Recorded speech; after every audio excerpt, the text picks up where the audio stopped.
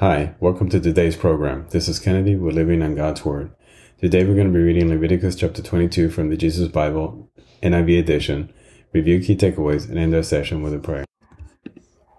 The Lord said to Moses, "Tell Aaron and his sons to treat with respect the sacred offerings the Israelites consecrate to me, so they will not profane my holy name. I am the Lord. Say to them for the generations to come, if any of your descendants is ceremonially unclean and yet comes near the sacred offering that the Israelites consecrate to the Lord, that person must be cut off from my presence. I am the Lord. If a descendant of Aaron has a defiling skin disease or a body discharge, he may not eat the sacred offerings until he is cleansed. He will also be unclean if he touches something defiled by a corpse or by anyone who has an emission of semen, or if he touches any crawling thing that makes him unclean, or any person who makes him unclean, whatever the uncleanness may be. The one who touches any such thing will be unclean till evening.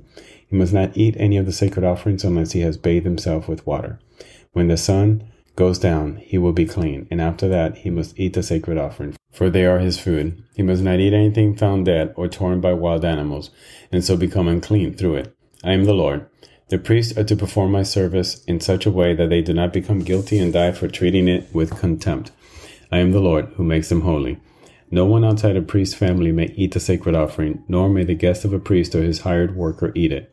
But if a priest buys a slave with money, or if slaves are born in his household, they may eat his food. If a priest's daughter marries anyone other than a priest, she may not eat any of the sacred contribution. But if a priest's daughter become a widow or is divorced, yet has no children, and she returns to live in her father's household as in her youth, she may eat her father's food.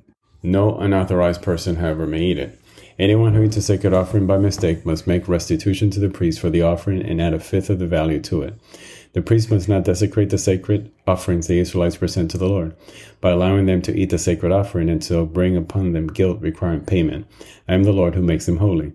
Unacceptable sacrifices. The Lord said to Moses, "Speak to Aaron and his sons and to all the Israelites and say to them, if any of you, whether an Israelite or foreigner residing in Israel, presents a gift for a burnt offering to the Lord, either to fulfill a vow or as free will offering, you must present a male without defect from the cattle, sheep, or goat in order that it may be accepted on your behalf. Do not bring anything with a defect, because it will not be accepted on your behalf. When anyone brings from the herd or flock a fellowship offering to the Lord to fulfill a special vow or a free will offering, it must be without defect or blemish to be accepted. Do not offer to the Lord the blind, the injured, or the maimed, or anything with warts or festering or running sores. Do not place any of these on the altar as food offering presented to the Lord.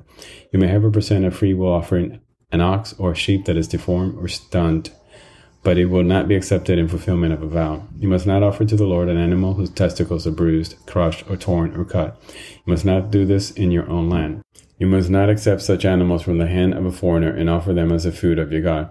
They will not be accepted on your behalf because they are deformed and have defects. The Lord said to Moses, when a calf, a lamb, or goat is born, it is to remain with its mother for 7 days. From the 8th day on, it will be accepted as food offering presented to the Lord. Do not slaughter a cow or sheep and its young on the same day. When you sacrifice a thank offering to the Lord, sacrifice it in such way that it will be accepted on your behalf. It must be eaten that same day. Leave none of it till morning. I am the Lord. Keep my commands and follow them. I am the Lord. Do not profane my holy name, for I must be acknowledged as holy by the Israelites. I am the Lord, who made you holy, and who brought you out of Egypt to be your God. I am the Lord." This is the end of Leviticus chapter 22. So here we continue to read from Moses' hands through divine inspiration how the Lord wants us to proceed, how we're to offer sacrifices, how they need to be eaten, how they need to be presented, how they need to be clean, how they need to be free of defects. And he also gives us a list of unacceptable sacrifices. So let us pray. Father God, thank you so much for your mercy, for your grace in our lives. Father, this life sometimes does not make a lot of sense. There's things that always go against what you want, against the sanctity of your name, against the sanctity of your world, your creation.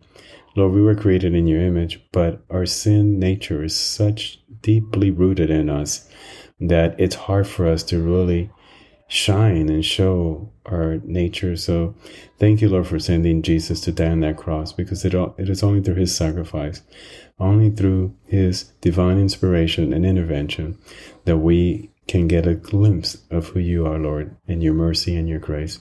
Father, we're not worthy to be in Your presence. We're not worthy to be in Your family. But Father, You invite us and You make us part of Your family regardless. So thank You, Lord. Thank You, Father. Please continue to send the Holy Spirit to be with us, to give us the strength, the covering that we need to share in Your companionship, in Your presence. Father, we thank You. We love You. We ask this in Jesus' name. Amen.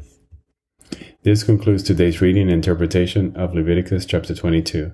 We hope that you will join us again tomorrow. God bless you. This is Kennedy, your brother in Christ, always.